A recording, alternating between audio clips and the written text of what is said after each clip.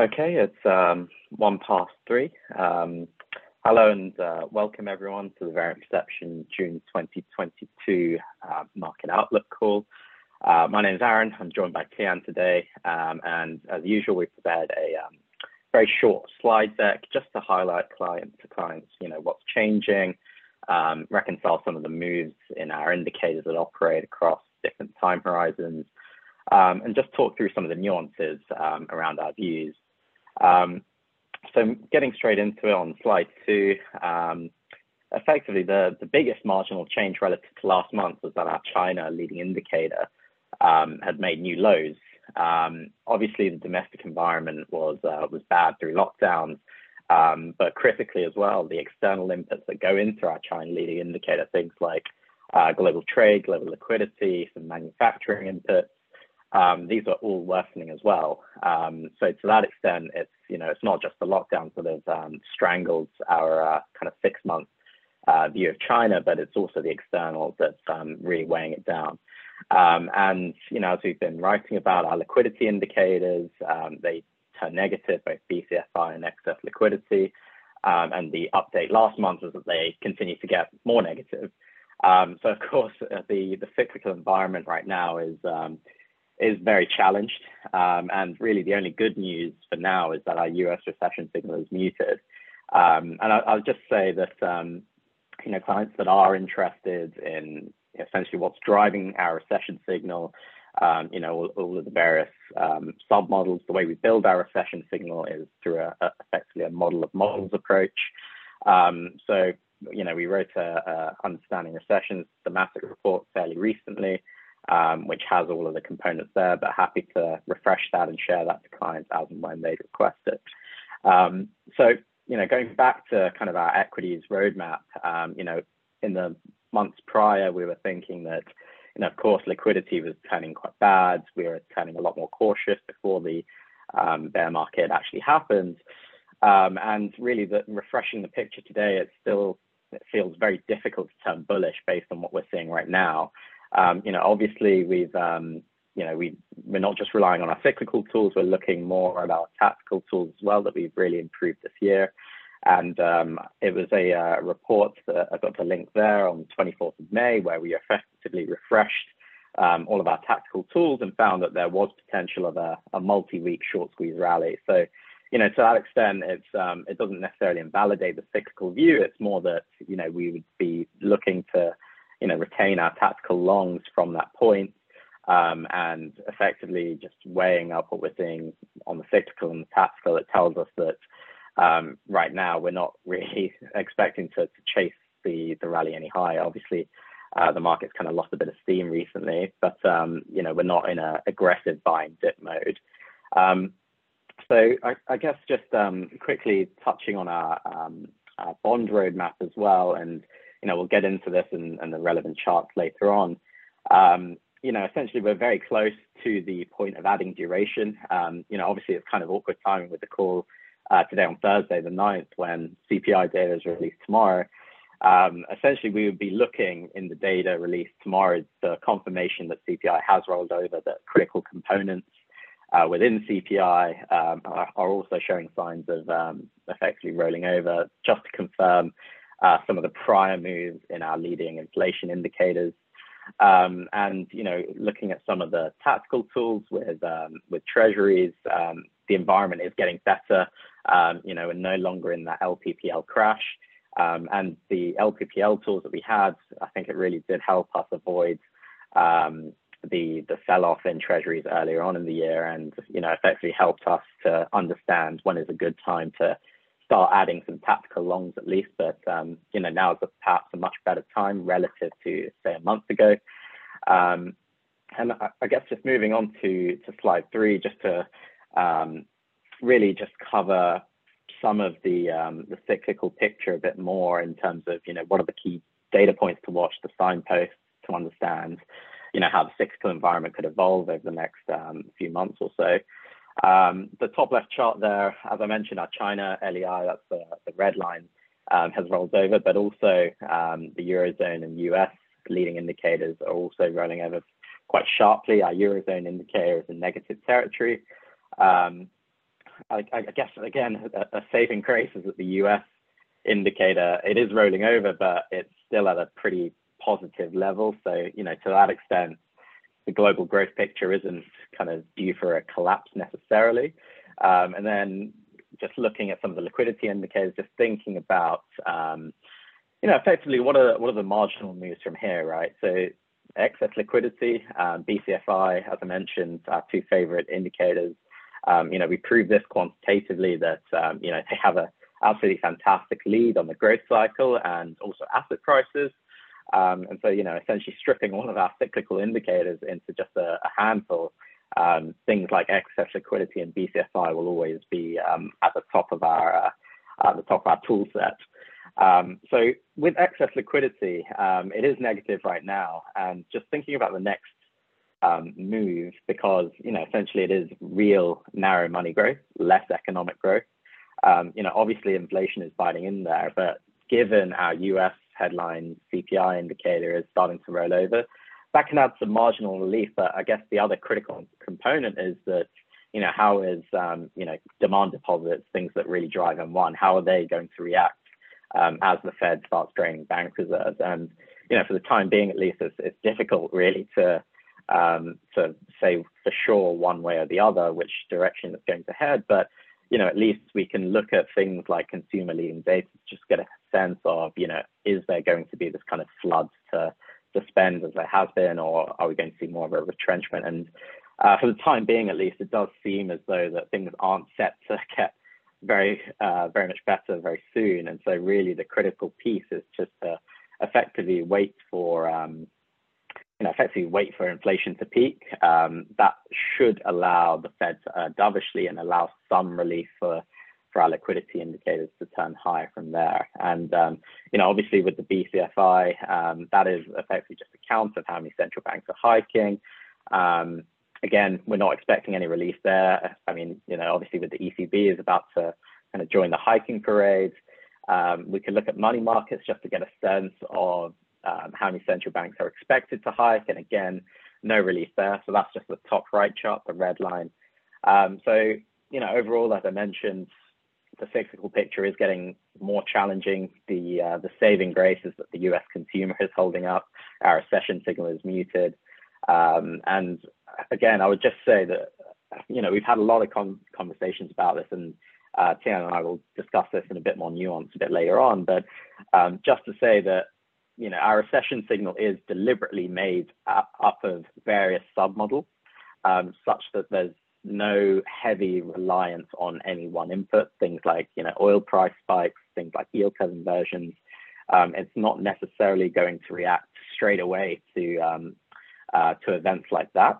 The critical piece of our recession framework is that we need to see confirmation from other parts of the market or economy to confirm stress that may be arising in some of the faster moving pieces. So really the read is that whilst the kind of the soft side of the economy and market is stressing out, things like consumer surveys, obviously the oil price spike and, yield curve flattening and so forth, that's not being confirmed by the hard data where, we're looking at things like truck sales, building permits and so forth.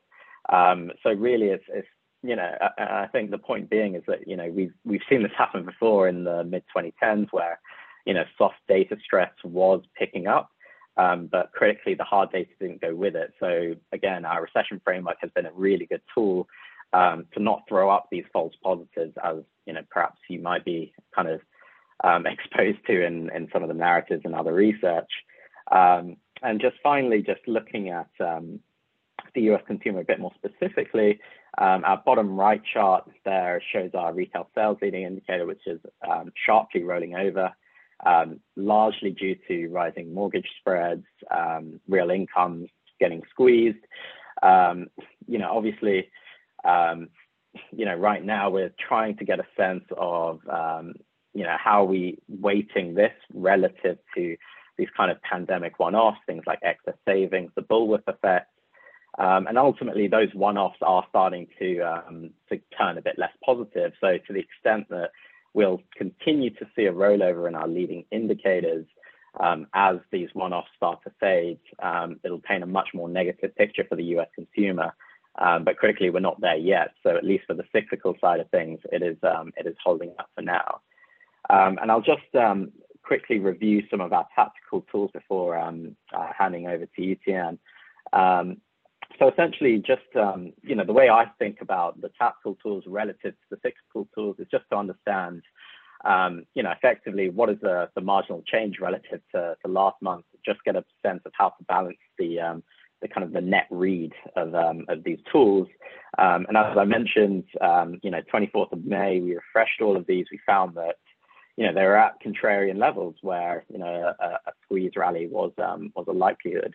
Refreshing it today, we see that some areas, things like the stock bond ratio, things like Brett. We looked at closed-end funds where they're trading relative to NAV. They're all at levels that suggest that the tactical rally hasn't necessarily faded completely. But obviously, when we're looking at the kind of the overall tactical environment, so this is the middle top charts where we're looking at things like sentiment trends and analog. Overall, it's not painting a positive picture. It's still marginally negative. So the way I'm kind of reconciling this is to basically say that whilst we are seeing some tactical tools flag contrarian buy signals, the overall kind of trading environment is still on that downward trend. So, to that extent, we're not looking to chase rallies higher, especially given the cyclical backdrop is worsening. So, it's getting less likely, I would say, that we'd be holding on to these tactical longs for a kind of a 6-month position. So with that, I'll hand over to Tian to just run through some of the key kind of client questions we've taken on this month. Thank you, Aaron. Although I do think there's a couple of things we should probably clarify, right? So on the inflation point, this idea, I think right now what we're seeing is more a plateau than a mountain peak. Right, I think that's important to get to really clarify. So the idea is that inflation can't keep accelerating, but it's still going to be at a pretty uncomfortably high level relative to the Fed's target. Right. So how that comes across in different asset classes will be different. So for equities, liquidity dependent asset classes, so tech, private, risk assets, that there's no relief, right? Like the Fed's not going to be able to back off from continued hikes. So those areas are still vulnerable. However, on the fixed income side, because obviously markets are forward looking and so much has been priced in, we're saying that even the plateau inflation generates the potential for a counter trend, long duration rally, right? So I think that's probably very key to emphasize in terms of the differentiated impact on equity versus bond, say, in terms of inflation. And I did just really want to highlight the middle chart here on slide 3 as well, because the Fed basically told you this is what they look at as their recession indicator, right? Like, they've written papers about it a few times. They've talked at various points historically about how they don't think 210 is a good guide, even 3 months, 10-year yield curve is a good guide, right? All those inversions the Fed says is not useful. What the Fed themselves say is useful is this, which is the 3 months against the 3 months, 18 months forward, right? So when we refresh this, you can kind of confirm this idea that there's the absence of a Fed foot, and they're going to keeping the foot down for a while longer yet, right? Which is, their recession indicator basically says we're very far away from recession. That particular pick of the curve is very steep still. And obviously, if inflation stays high, then there's still very little reason for it to back off. So I think that's why I think this chart here is very important. And then on the bottom right, I would say though, this divergence also makes sense, right? Because the whole point of this divergence originally was this is supposed to be the bullwhip effect this time around, like the mother of all bullwhip effects, right? Because you need to have the entire inventory rebuild after the pandemic, the rejigging of supply chains, the fact that everyone's freaked out about supply disruption, so everybody, triple orders. So you should expect to see this inventory thing stay super high and keep building. But the first sign should be that consumption weakens, and then eventually, as the inventory roll over, then it gets really bad. So, yeah, that's just something I would just emphasize here. So now in terms of the key question, obviously, it was nice we managed to put something out roughly at the bottom in terms of the squeeze, hedging the squeeze. The natural question now is obviously how high can markets go, what's a good point to get out, and then what's a good point to potentially reestablish shorts again, given we're overall pretty cautious on the market. So the first thing to emphasize is in terms of our bear market bottom checklist, the kind of top middle chart here on slide 5. Obviously, we can see we're not quite there yet. There's not enough signs of that you normally see at a major bear market bottom. So then we can look at, okay, this is a bear market rally. So what do historical bear market rallies look like? And obviously in the table here, middle slide 5, we've kind of shown, just some key statistics for the kind of historical bear market rallies. I would say that for me personally, I'm a lot more focused in on kind of the post-2000 kind of examples, right? So hopefully you're in a slightly more kind of familiar market structure environment in terms of market players and so forth to give you a sense of what's going on. So right now, the key is that, this is a very, very short period of time. Usually bear market rallies can go on for, 2 to 3 months. The shortest previously being this, July 2002. So from this point of view, again, there's probably like a bit of time to go. And obviously in terms of absolute terms, in terms of the rally off the lows on S&P, it's still relatively low. But what I thought was very interesting to emphasize here is what the retracement is, right? And you can see typically, the market is going to retrace essentially 40 to 50%, right? And that's the key. And so what I've done here in terms of the next slide where we zoom in is obviously plotted it. So we get a sense of, so we can get a sense of seeing where the market is, right? If we plot the retracement level. So, that kind of puts us into this kind of 4,200 to 4,300 range.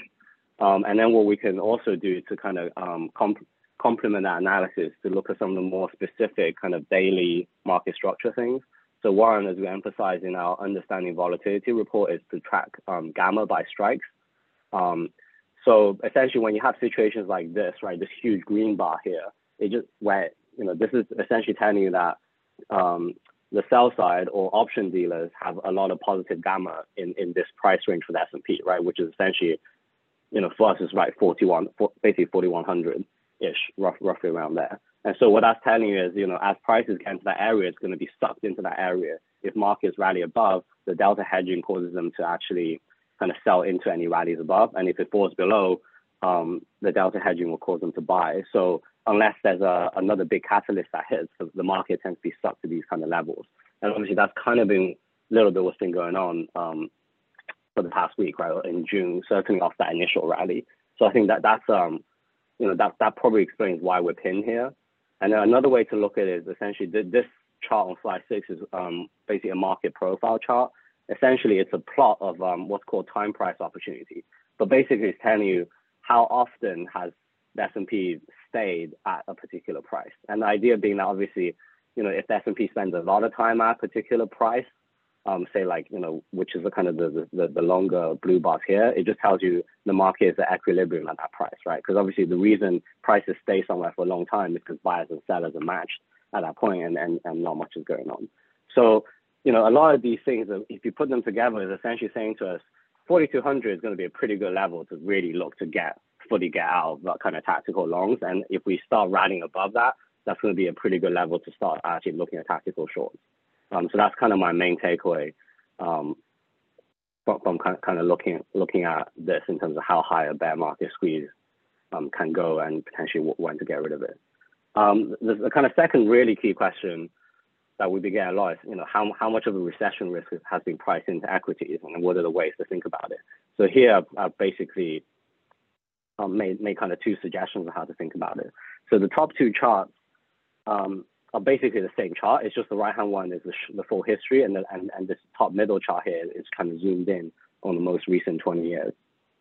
And what we've done is we've plotted our business cycle indicator that we first kind of explained in our asset allocation cookbook, and we've plotted that against basically S&P earnings and different measures of S&P earnings. And you can see that basically this is a extremely good lead for earnings growth, right, and 12 months forward. And so right now, what we're seeing is that the business cycle indicator is actually at a pretty low level. And yet, in terms of forecast earnings, both the 12-month forward implied earnings growth and the 2023 implied is still, at pretty punchy levels relative to where the business cycle indicators are. So that to me suggests that there's still probably a decent amount of downside in equities or certainly in analyst forecasts.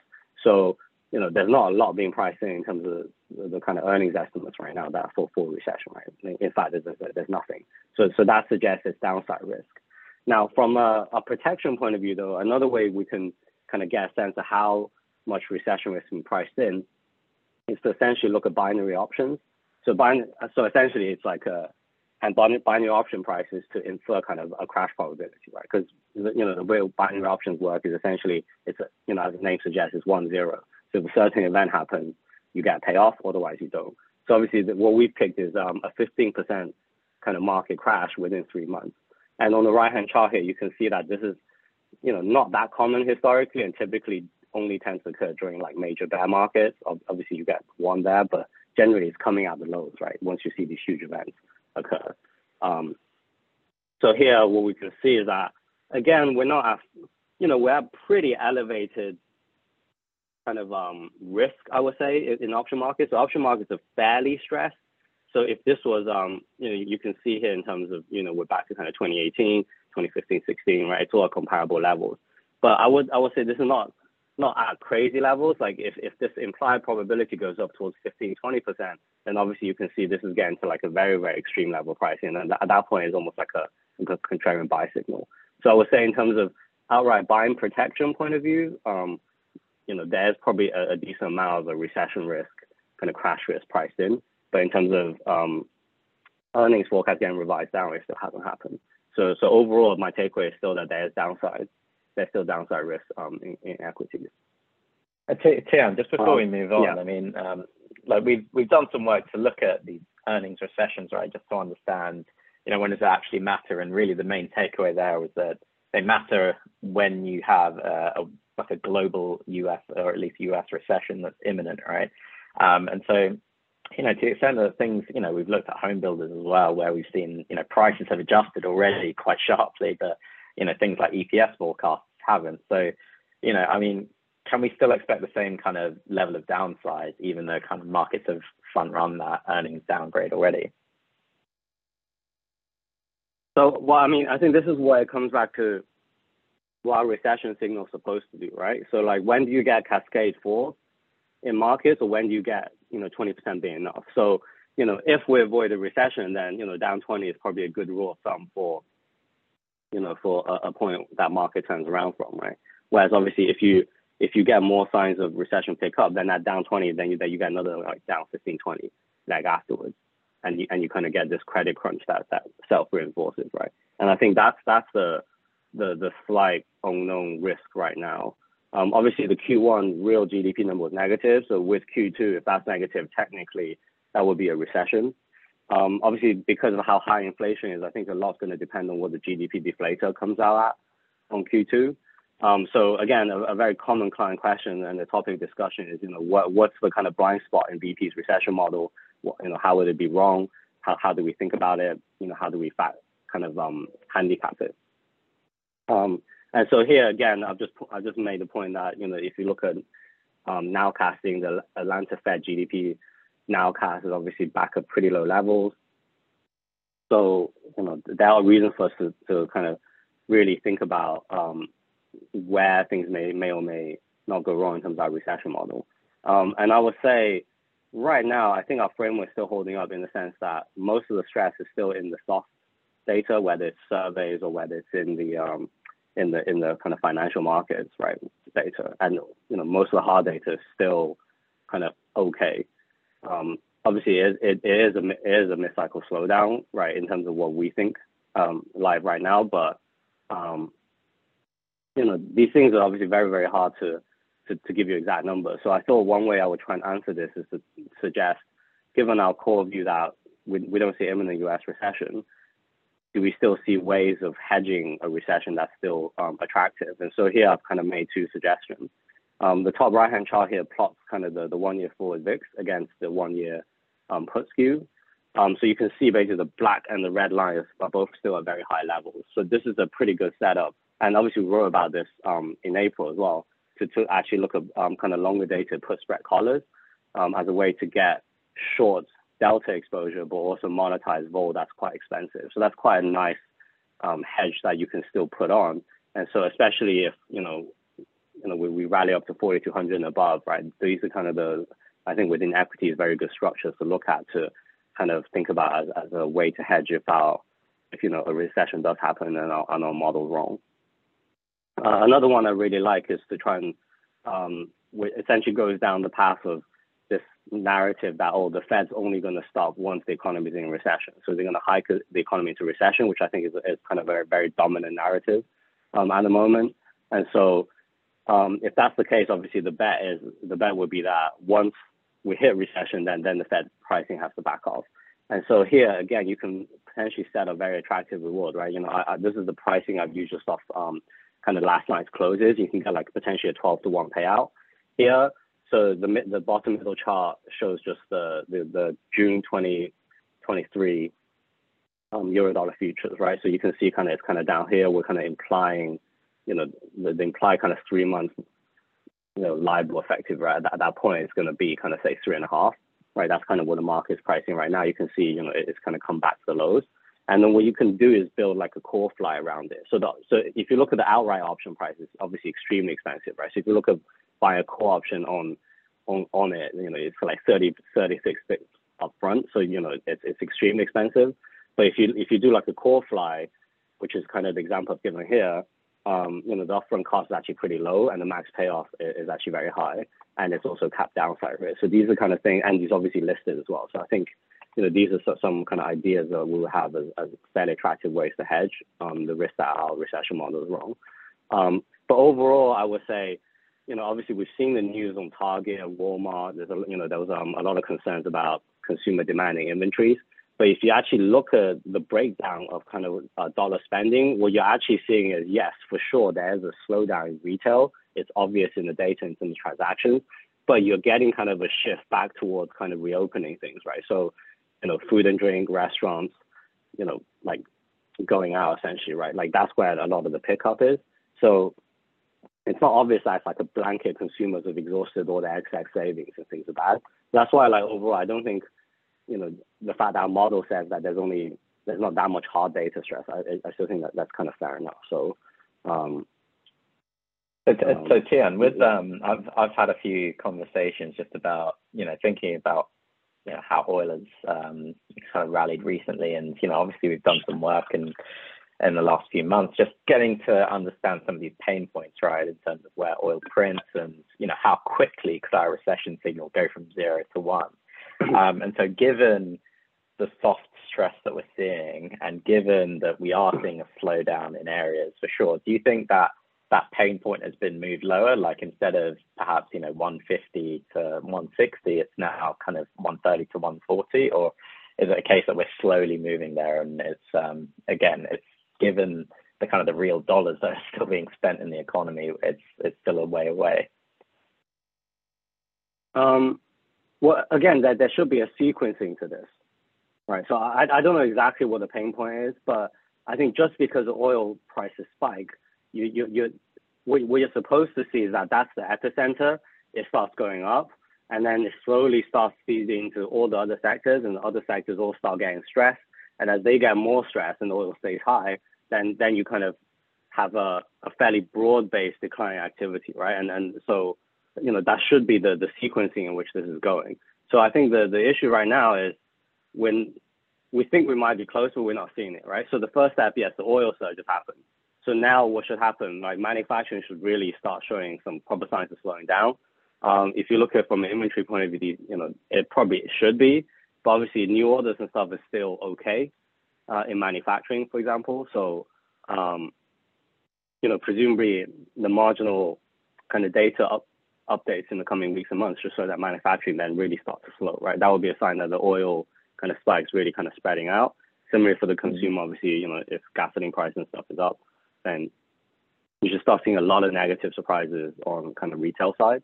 And again, we haven't really seen that, right? We're putting all the sector economic surprise indices in the LIW report. And the main thing is that housing is the one that's really negatively surprising, not actually on retail right now. Now, and obviously housing is hugely negatively surprising because yields are been surging, right? And mortgage yields are surging. So it is been much more of a liquidity rate story so far than actually, oil squeezing which is probably, later on, and when we'll see if it actually bites. So, that's kind of a little bit how I'm thinking about the sequencing, I think. Okay, and then, yeah, just the final slide, just, digging a little bit on the kind of the bond roadmap, right, in the sense of buying duration and why we should buy it. And so I think if tomorrow's CPI print does kind of follow our lead indicators, I think the interesting thing becomes, will the narrative start to shift in the market? Because you're kind of into a seasonal period when yields generally tend to go lower anyway. And also, I still think the dominant trend in the market probably should be towards flattening, because the narrative is still probably more likely to be that as growth slows, the Fed doesn't want to back off because inflation is so high, and the Fed's own recession indicator, the 3 month, 18 months hasn't triggered. So therefore, you get even more extreme kind of curve flattening, right? I.e., the front end yields stay high or keep going higher, but now you're kind of almost getting to a point where the concern really will start to escalate in terms of the back end, right, and the curve flattening in terms of the impact on long term growth. So I think these are some of the dynamics why it might start making more sense to look at adding duration as well. Obviously, you mentioned a lot of the reasons previously already in terms of LPPL crashing over and so forth. So yeah, I think tomorrow is very key. If tomorrow data comes out, then I think and it confirms it, then we probably will look to kind of dial up our kind of bond weighting in terms of asset allocation. I think for a trade certainly to the end of the year. And obviously, the nice thing is that you're kind of exposed to the idea that the market narrative shifts towards worry about growth rather than just inflation. And yeah, I would say it's also where we should be going, right? Like if you look at our LEIs, I mean, yeah. I think the point is that even though as you said before, that it's going to be a very difficult path back to 2%. We're ultimately stuck in this high inflation regime that we were calling for last year for quite a while. The adding duration call, I think, is very much a multi-month opportunity rather than something that we could be looking to put on for more than a year or so. It's only really if we do get that recession, I don't know if it's end of this year or going into next, that we'd look to hold on to it. But otherwise, given the inflation path that we're on, it's more of a sense of kind of playing to the cycle, managing money through the cycle, respecting the growth, liquidity, inflation indicators right now, what they're saying. And yeah, I think as you say, it's just waiting for the data tomorrow. It's hopefully that we'll still be at good levels by then, but a lot of the tactical headwinds I think have cleared now, so it does make sense to start dipping our toes in for sure. Should we leave that here? Yeah. Anything else? Yeah. No, I think we'll probably end on the same kind of summary as I said last month as well, right? I think that if you look back at the history of EP, like if I had to identify the biggest mistakes we've made historically has been not weighting our liquidity and growth indicators enough as the primary guide, right? So the danger becomes that these charts don't update that often, that it gets stale in your mind and you start kind of getting distracted by the next new idea, and you look at, okay, now there's a tactical short squeeze, now there's these kind of trades, right? But I think fundamentally the key is liquidity is terrible, growth is slowing. Okay, we don't have a recession yet, but this is still a pretty bad environment. And so, you kind of have to keep that as the main kind of driver. And then obviously the tactical stuff, all the things around it is kind of, those are tactical, right? Those are around it, but we can't lose sight of this main trend. So I still think critically, everything comes back to what's excess liquidity indicators doing, what's BCFI doing, and then, for all China's rhetoric about reflation stuff, is that going to happen? Obviously, there's a huge hit to sentiment again today with kind of Shanghai, announcing some lockdowns again. So yeah, I mean, if these things don't shift, I think it's super hard to justify any kind of structural bullish shift in the fundamental data. Agreed. Great. Thanks very much, Tian. Thank you, everyone, for dialing in. We'll post a transcript and recording of the call tomorrow. And we'll look forward to seeing you next month. Thank you. Great. Thank you.